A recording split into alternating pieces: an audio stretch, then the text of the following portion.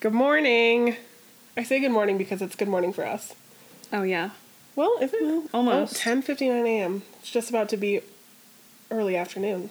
That's true. Okay. Well, good morning if you are experiencing this in the good morning. Good afternoon if it's good afternoon. Good evening. Good 3 a.m. Good long highway drive. Whatever you're doing right now, I hope it's pleasant for you. Really exciting podcast episode. I am very excited about it because for very infrequently this happens where I don't know a lot about what we're podcasting about. Like typically I pick the stories and I'm a huge part of the planning part, but this is a delight for me because I don't really know what's going on at all. All I know is that Brittany is joining us on the podcast today and she has such a good story and she knows I'm going to love it. And so she said, I just have this great story. I want to share it on the podcast, and you're going to love it. And that's all I got. That's genuinely all I got from Brittany. Yeah, this will be great. I'm really excited, too. So if you don't remember Brittany from her numerous guest appearances. Yes. Guest appearances. Brittany, go ahead and introduce yourself quickly. So my name is Brittany. I'm an advocate here at the SAFE Project, and I'm the Housing and Life Skills Coordinator. I've been in previous episodes. I spoke about being a survivor of domestic violence, and I was on the Game of Thrones episode as well. Maybe another one, but I can't remember. Yeah. So if you listen to this episode and you're like, wow, I love Brittany, I want more of Brittany, definitely go check out her 2 other episodes, especially the survivor story, because it was very impactful. But way less amusing than I assumed this story is going to be. And uplifting? Yeah, right? I think it'll be an uplifting one. Okay. All right, well, let's get into it. Okay, so I thought that we could do something a little bit different from the normal, categories of survivor stories and case reviews and, stuff in the news. I thought we could talk about somebody who has been an activist in the fight against gender-based violence. I think we don't give enough attention to these great people enough. Doing the work. Yeah, Boots down in ground. the trenches. I love it. Yeah, okay, let's hear it. So this particular activist, his name is Joel Davis, and he's got a lot going on. So he was a youth ambassador for the United States on sexual violence in conflict. Oh. And by conflict, we mean conflict areas that experience war, either on a large scale or a smaller scale. He is a co-founding executive director of Youth to End Sexual Violence, and that was in 2014.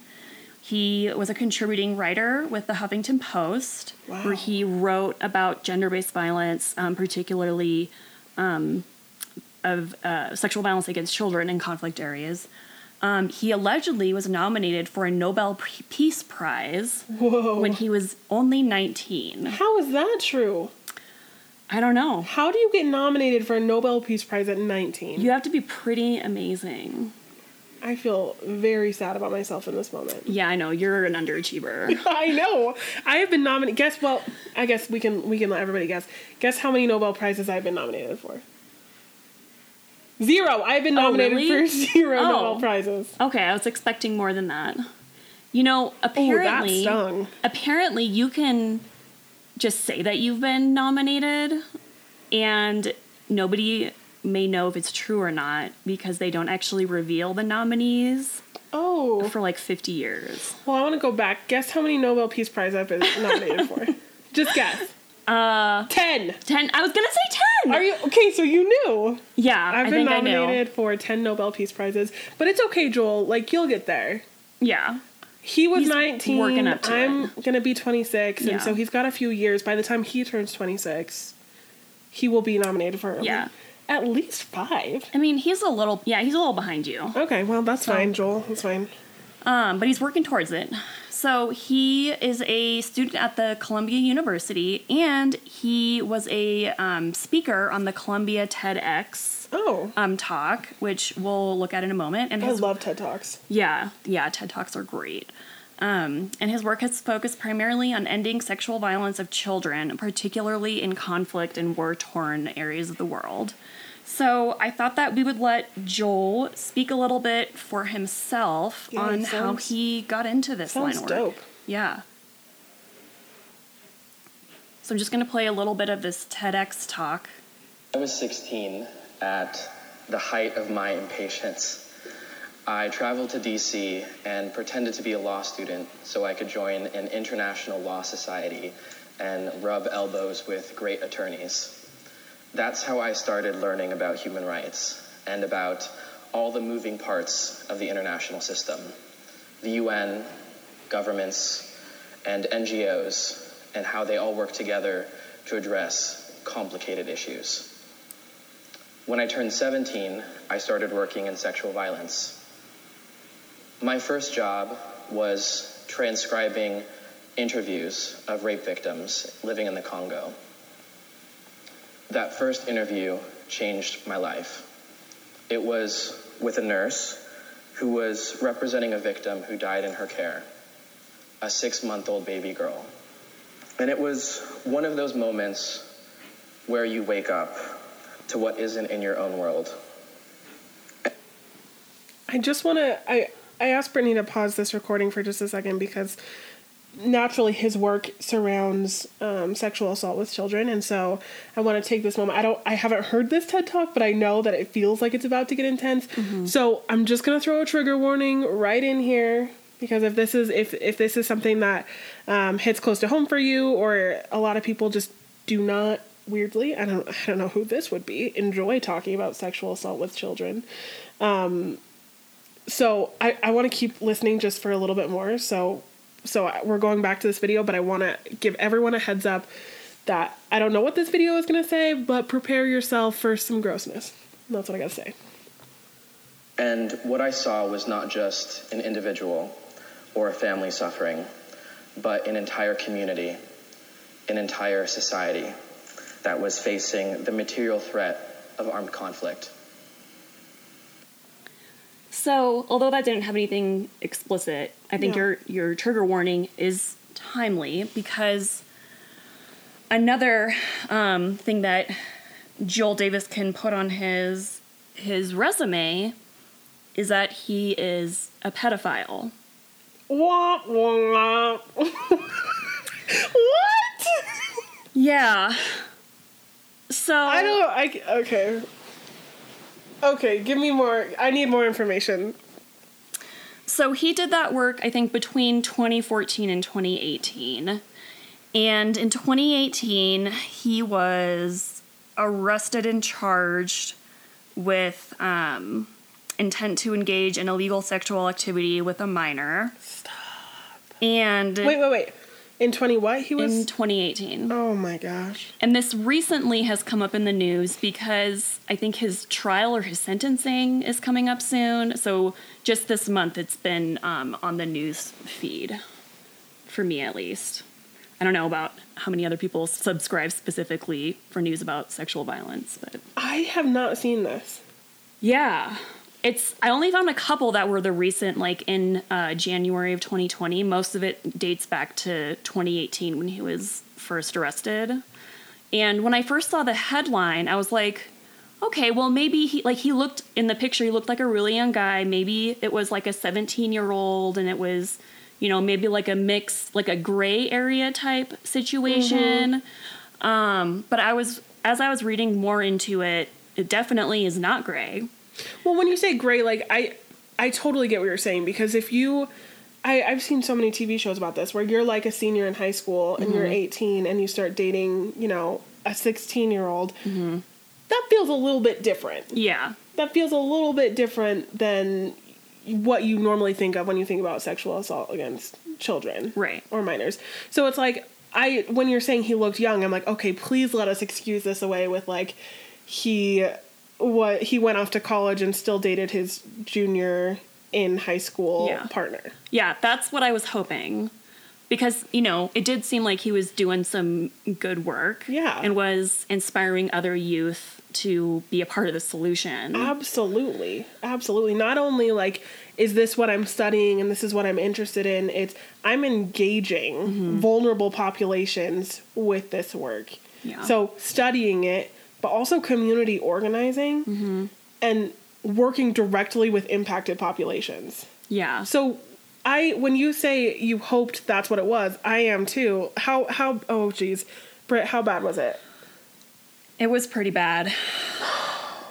So he has admitted to having sexual experiences with he had child pornography of children under the age of 12. So that's just a hint. And the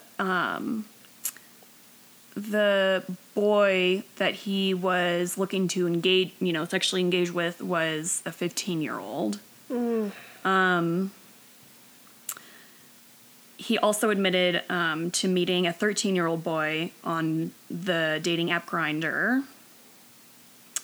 So that's the tip of the iceberg. However, I hate that you just used our name in context with this trash person. So sorry. Thanks for doing that. But it's true. I thought I was being punny. I mean, you were, but it really hurt my feelings. Well, I'm sorry. Jeez, how does a person be so engaged in the work and be studying it with high profile individuals and be a youth ambassador and sit across from somebody who has directly been touched by this violence and then turn around, go home, and look for children on Grindr? How does that exist within the same... I don't know. I mean, I think that in some way he was either justifying his actions, like, for his conscience, like he was giving back, so it was, like, balancing out, maybe?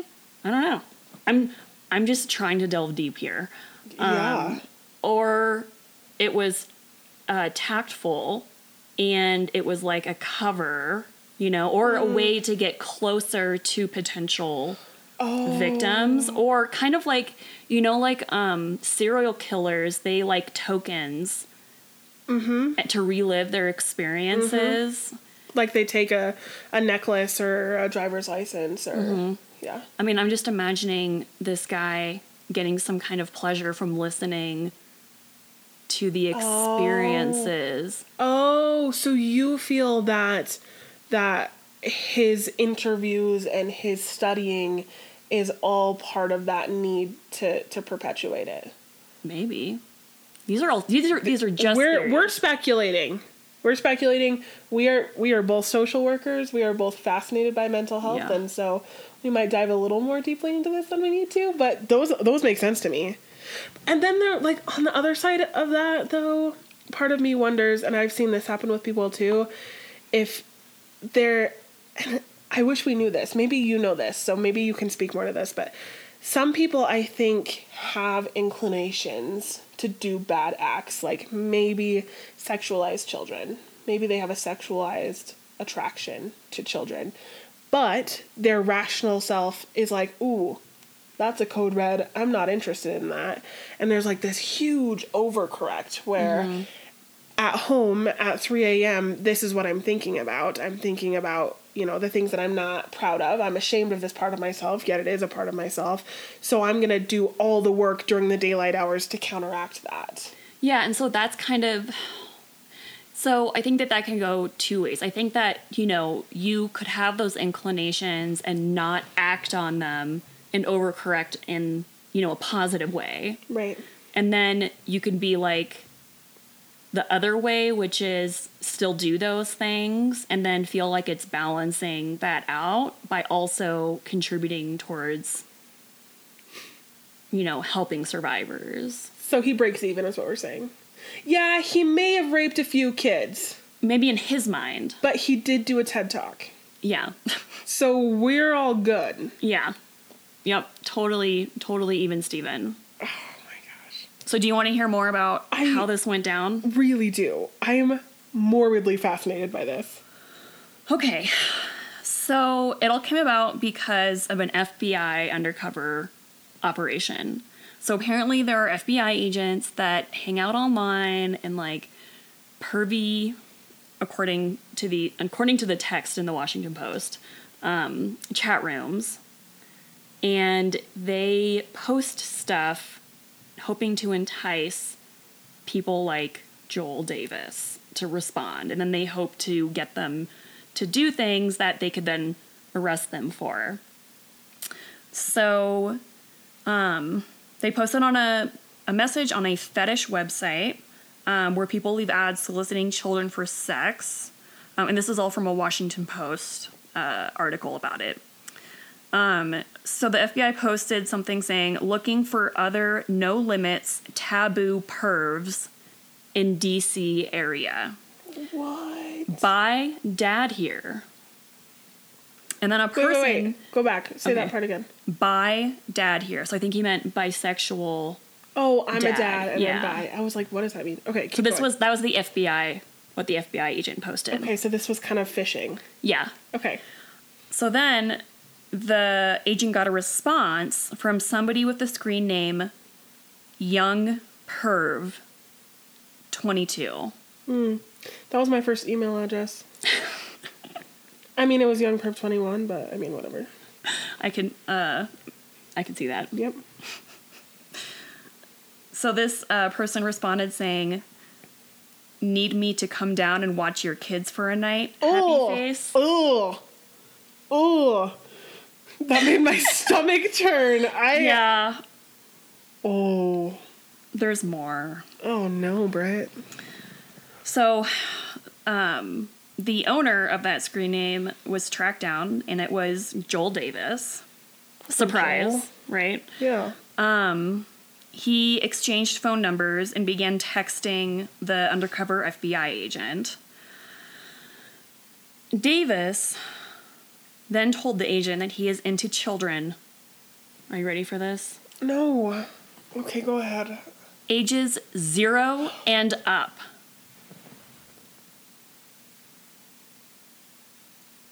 Livy's face right now is like so stunned. And yeah, I don't know how I can be laughing at this. I'm laughing mostly at Livy's reaction right now. I don't even know what to say to that. Yeah. And remember, he was just talking about on that TEDx talk, hearing this nurse talk about this infant Oh, I can't. that was sexually abused and This died is in her care. making me physically sick. Like, my stomach is turning.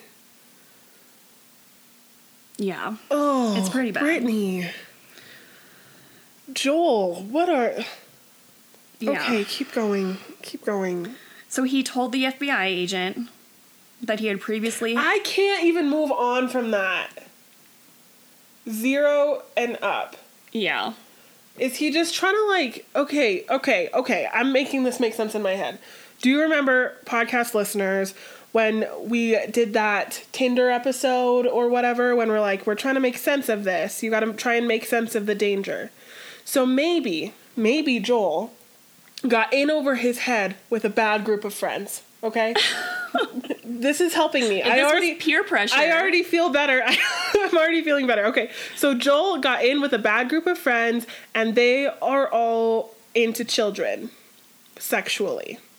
And then he's like, I don't have any other friends. I need to like up my game in order to hang. So he's like, what'll make me look really like bad? Like, I gotta hang with this group. I'm losing. It's gone. You know what actually makes more It's sense gone. to me? What if he's undercover? Oh, that fixed it. No, then he wouldn't have been arrested. Yeah, and he also admitted Right? to being... We better just move forward. There's no way we can make this make sense. You know. If you're listening to this and you come up with a really good way to rationalize this and make me not have nightmares, please send it to me. Keep going, Brittany. Oh my gosh, I've traumatized Livy. Keep Oh going. gosh. So he told the undercover FBI agent that he had previously had sexual relations with... I'm just pausing for... Effect? Because you're trying to hurt me? No, I don't want to say it because you're already traumatized. It's okay. Just go. I'm strong. A 9-month-old boy, a 6-year-old girl, and a 7-year-old boy. And he sent the agent an array of disturbing photos showing other adults sexually abusing naked children as young as infants. Wow. So when they talked about him possessing child pornography of children under the ages of 12, they meant, like, infants and toddlers. Yep. Not the 16-year-old, sophomore versus senior dating partner in high school. No, definitely not at all what I was hoping. I mean, I wasn't hoping for any of this. Trying to make it feel, less gross. Yeah. But for a moment, can you imagine if your job was to be that FBI agent and receive those text messages? I know. Wait, so he was charged with distribution too, right? I believe He had to be if he sent them to the FBI agent. So I can read you what the Department of Justice website said. They didn't say it doesn't say exactly what he was charged with, but it says that what he admitted to. Okay. So he admitted to arranging to meet a 15-year-old boy for sex and engaged in illegal sexual activity with the 15-year-old. He also possessed child pornography that included children under... Oh, I guess I may have already read this. But, No, we need to say it again for effect. That included children under the age of 12. Davis rightly faces a lengthy prison sentence for victimizing children. And I think he admitted to this, so I can't imagine that he's pleading not guilty. Maybe by reason of insanity, because this sounds insane to me. But, I mean, it sounds like he didn't fight it too hard. There was a lot of, he admitted stuff. Yeah. Which we don't see a lot in cases of child sexual abuse. Well, but all of this is, through digital stuff. So they have a lot. They have all the evidence. Yeah, and they found all these pictures. He had a stash of pornography on his phone. Oh my gosh. So for anyone who hasn't spent a disgusting amount of time in child sexual assault work, to be fair, it is so hard to prove. It is so hard at all. So you would just assume, because it's so horrific, that most people would be like, oh, yeah, done, jail, boom, right? But that is not the case at all. Because in reality, if a child comes forward and said, this happened, and, I was sexually assaulted by my uncle, my neighbor, the babysitter, whatever that might be, it's their word. This child, 7-year-old, 10-year-old, 8-year-old, 0+. Gosh. Sorry, did that sting a little? It's their word against this full-grown adult who has a whole life. And very frequently in these cases, it's like, oh, wow, that kid has a pretty good imagination, or he must have seen that on TV, or she must have seen that on TV, or this can't be real, it's too horrific, right? Yeah. And so there's so little you can do, right? And even if the child is believed, which happens sometimes, which is great, Yeah, usually with some kind of physical evidence. Right. So even if the child is believed, they have symptoms of maybe trauma, or maybe they have weird behaviors that are in alignment with child sexual abuse, and a parent or a guardian is like, oh, wait, this is different. All of a sudden, you're regressing in your behavior. You're really clingy. You're having nightmares. You're wetting the bed when you didn't before. All of these are symptomatic of abuse somehow, or trauma. Then you'd think, well, what do you do then, right? In our work, the idea is, let's see if we can collect any evidence, right? And so then if you go into a forensic exam with a child, it is so hard to gather any evidence. Twofold, probably 500-fold, but two things come to mind.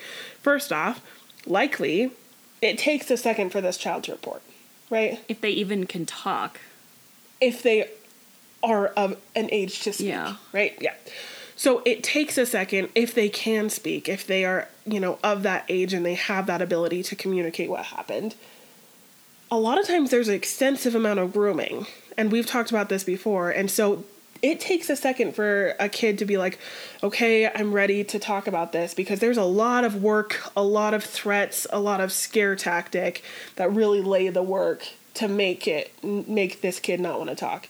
So eventually, if they do summon the strength somehow to tell someone they trust, it might be a few weeks later. It might be a few months later. It might be years later. And by that point, any evidence would be long gone, right? Yeah, and then at that point, it just makes more sense that somehow a child knows what sex is than for it to be what the child is actually saying happened. Yeah, absolutely.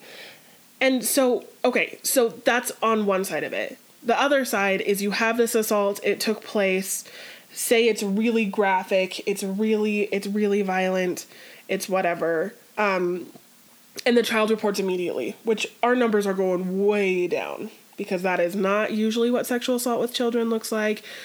In the time frame, in the way it happens, statistically, that's just not usually what it looks like. So it's cut and dry. This was sexual assault. And within an hour, this kid reports to somebody trusted. They rush him to the hospital. They have police there. And they do a forensic exam. And it's so hard to find evidence. It is so hard to find evidence. Even if you do a complete forensic exam, things heal quickly. Mm-hmm. Especially if the younger you are, the faster you heal. Mm-hmm. And a lot of the evidence that you might find can be explained away as a diaper rash. Yeah. Or an infection of some sort. Or a really big poop. Yep. Yeah. So the fact that there's so much evidence here is alarming to me. Yeah. Right? And I'm grateful that there was so much documentation digitally. Yeah. But what else has happened that wasn't documented or wasn't reported? Or I got so off on a tangent there. I apologize. Jeez, did I derail you, Britt? No, I mean, it's a good conversation to have, because it is pretty rare. And I think that this is how they're nailing a lot of these perpetrators these days, is through the electronic stuff. Yeah, thank heavens for Snapchat. Yeah.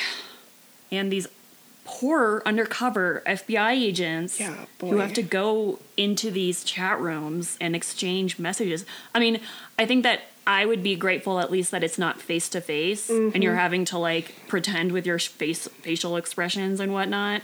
Yeah. You could have that disgusted look on your face and still be typing away. Mm-hmm. But yeah, that would be hard. And I've heard that, there's a lot of burnout from doing this kind of undercover work. And, there's people, agents, their job is literally to look through pornography for children to try to catch that stuff. So I just want to give a shout out to those law enforcement professionals that do that kind of work, because they're doing a real good thing. Yeah, I can't even imagine. I think only a handful of times, maybe more than a handful, but not regularly by any means have I seen stuff from the clients that we work with. Like every once in a while we'll respond to the hospital and they're, in disarray, or we'll see pictures of something that happened, or we'll be in court and we'll see evidence within the courtroom.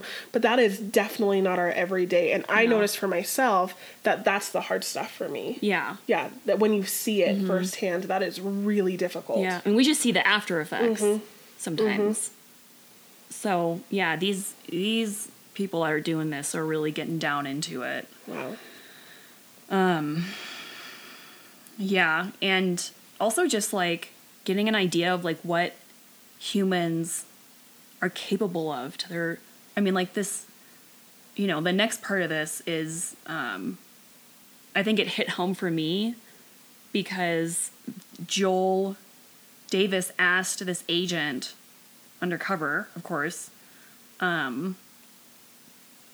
to take nude pictures and videos of his 9-year-old daughter and, oh my gosh, to send to him.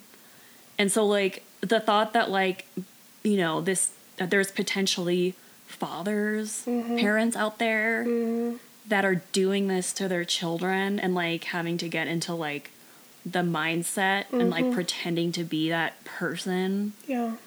That's a lot for me to take in. Yeah, absolutely. And it's like theoretically, you know that people like that exist. It's another thing to, know that it actually happens. To see it so closely. Yeah. Yeah, absolutely. So that's pretty much it. I mean, Joel Davis. That's all Joel did, so it's fine. Well, I mean, he was pretty bad. It's like, it's both the things, the things that he did to these children are horrific. Mm-hmm. I mean, I can't imagine, like, you wouldn't, if something like this happened to you as a baby, you wouldn't even, I'm like, I don't even, you don't even know what's happening. You're not, you're not even, like, conscious as a baby, right? That's just, I don't want to think about it anymore. I don't, no, I don't, sure don't. Thank you for that. Well, but now we can't move on just yet, because if you were trying, like I always do, to rationalize it and make it seem less horrific, you're like, okay, well, at least they might not remember, right? Like that, like, right. It's terrible, but, hopefully they will just block that out and they won't remember it and they won't have to deal with it. But, that is so untrue. Right. That happens, because statistically, like, let's move this into trauma of any other kind. So if you're in a domestic violence family where that's happening, and there's 3 kids, and there's one that's 10, there's one that's 5, and there's one that's 18 months, right? Right. And so parents are experiencing domestic violence and kids are witnessing this. Who would you expect to be impacted most by that trauma? The one that's been dealing with it the longest over time, right? The one that starts when they're a baby. Yeah, so the 10-year-old, right? Did I say 10? 10. I said 10, 5, 18 Yeah, because months. I assume that, like, if the 10-year-old grew up with it, from being an infant, then they've been exposed to it. Like, that's literally all they've known. Yeah. Yeah. Well, and you would expect, too, that they have a better understanding. They can understand it more. Whereas a younger kid might just be like, I don't know what's going on, it's scary. But a 10-year-old might be like, wow, I know that one of my parents is hurting the other parent, and I don't know my role in that, right? There's a lot of conceptualization going on, right? Well, statistically, if you were just to take that snapshot of the 18-month-year-old, the 5-year-old, and the 10-year-old, statistically, the 18-month-year-old would have the most psychological harm from that domestic violence relationship, from witnessing that trauma. And that's because when you're a kid, your brain, like, how many times have you heard the phrase, kids are like sponges, they soak everything up, right? And the younger you are, you just soak all of that in. So the baby that might not even be in the room as this thing happening, but laying in the crib, hearing and feeling the energy, will have the most adverse effects because they soak all of that up.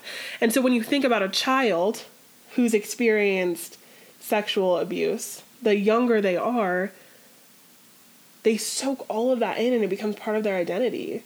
Ugh. Wow, we are really bumming people out. Yeah, and I totally meant this to be, upbeat. No, you did not, Brittany. You did a nice, like, hook and switch on us. That was a cruel joke you played. Oh, my gosh. Yep, I played a trick on you guys. Who is this Joel? Ugh. He's just a really great activist who's done some good work. Oh, Brittany. We have talked about a lot of perpetrators. We have talked a lot about a lot of perpetrators on this podcast. And I think Joel, he is in the Hall of Fame for me. Is it the stuff that he did, like perpetrated? I don't or think so. It's the double life. I think that's what it is. Yeah. I think that he has disguised himself as this perfect activist, this good guy. I'm using air quotes, you can't see them. This good guy, this person that understands gender-based violence and that wants to help and doesn't tolerate it. And he is the person that you trust and you lean on. And he was nominated for just one Nobel Peace Prize. According to him, by the way. I want to emphasize that this may be him just like blowing up his own ego. Okay, well, whatever. Not that you would do anything like that yourself. For the 10 Nobel Prizes that you've been nominated for. How dare you align me with Joel? How dare you? That's the part that really gets me, is that he has built himself into this. Yeah. And that, I think that disgusts me. Well, and it makes it's kind of like, okay, I'm going to make a comparison, but it's only a metaphor. I don't actually think that this is the same as terrorism. But in a way, it kind of is, because like terrorism makes you afraid of things in a situation that's uncontrollable, right? Yeah, absolutely. And if we are like, whoa, activists and gender-based violence can be horrible perpetrators themselves, how do we go through life trusting anyone? If the very people that are there to help you be safe and understood and feel okay are the people that take away your safety and make you feel not okay. So it's like he did some damage to the cause. Maybe that's another reason that I'm mad about this, because this hits home closely to me, because I work super hard for my 10 Nobel Peace Prize nominations. I work super hard to make this world safer and to be someone that is safe. And I cannot imagine that in itself is a very humbling position to be in. An advocate. People, you have to be responsible with that trust that people kind of inherently give you. Yeah. And I can't imagine taking that role, that trust, that power that's given to me as an advocate and using that to hurt people. That just is despicable to me. Yeah. I'm very upset. This has ebbed and flowed for me, and I'm ending upset. I think that's probably an appropriate way to end this. I would like to formally not invite you back on the podcast, because you've really hurt me. Well, maybe next time I'll do the opposite bait and switch. Where they start as bad and then are good. How does that happen? I don't know. I'll figure it out. You know me. I'm resourceful and creative. So Brittany is going to spend the next several weeks researching how to turn a perpetrator into a good person. Ooh, that's a good idea. I would love that. If you guys do have ideas of because I would love a heartwarming story about how a perpetrator turned things around. A redemption story. Oh, like Batter Intervention. Or maybe somebody who went to prison and is doing really good things in prison and is an activist now that does speak out against gender-based violence. Or maybe one of those, people who have inclinations who don't act on it, right, and are open about talking and having dialogue about it and about fighting against it. Oh, I'm very into this idea. This is good. Yes, please help us out, because I feel like this is going to be hard to find. But maybe that's just because of me. Maybe that's just my opinion. It is hard to find, but I think that it's a very valuable thing to do, is to showcase people like that, because I think they are hard to find, but I think they do exist. I agree with you. I agree. Yes, okay. Everyone do a Google search. Brittany will Google search harder. And between all of us, we can figure this out. Yep. Because I would love to spend some time talking about that, because I think that is so powerful. Yeah. Yeah. Well, I hope that we didn't destroy your day, because I'll be honest with you, my day is destroyed. Because of this story. It was terrible. But I hope that you eat some chocolate, or you do something else, or you find somebody that's not like Joel that's doing actually good work, and you can kind of ground yourself in that. And if at any point you find yourself in need of an advocate, whether it's to process this story, which I will be using, I'm going to find myself an advocate to talk about how I'm feeling right now.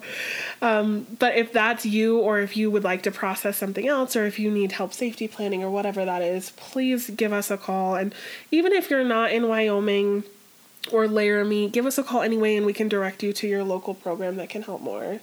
So our hotline number is 307-745-3556. And give us a call. And please send us some feel good stories, or like some kitten videos or whatever, because I think today we need it. Yeah. I'm sorry, guys. Brittany, you destroyed me. I'm sorry. But it's important. It's an important story, and it's good. It is good to know about Joel, because I never would have known about this idiot if you hadn't enlightened me. And so for that, I thank you.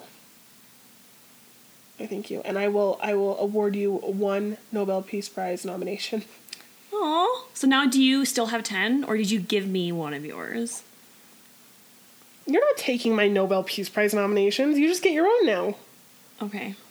Well, I guess I have another 9 to go before I'm at your level. I mean, we can all have something to work on. Yeah. I can only hope to be as accomplished as you are. It takes time. It's a heavy weight to bear. All right. Nobel Peace Prizes probably weigh a lot. I don't know about that. That I don't know. Actually, I don't know either. Well, we'll Google that too. Have a wonderful rest of your day, and we will see you next week.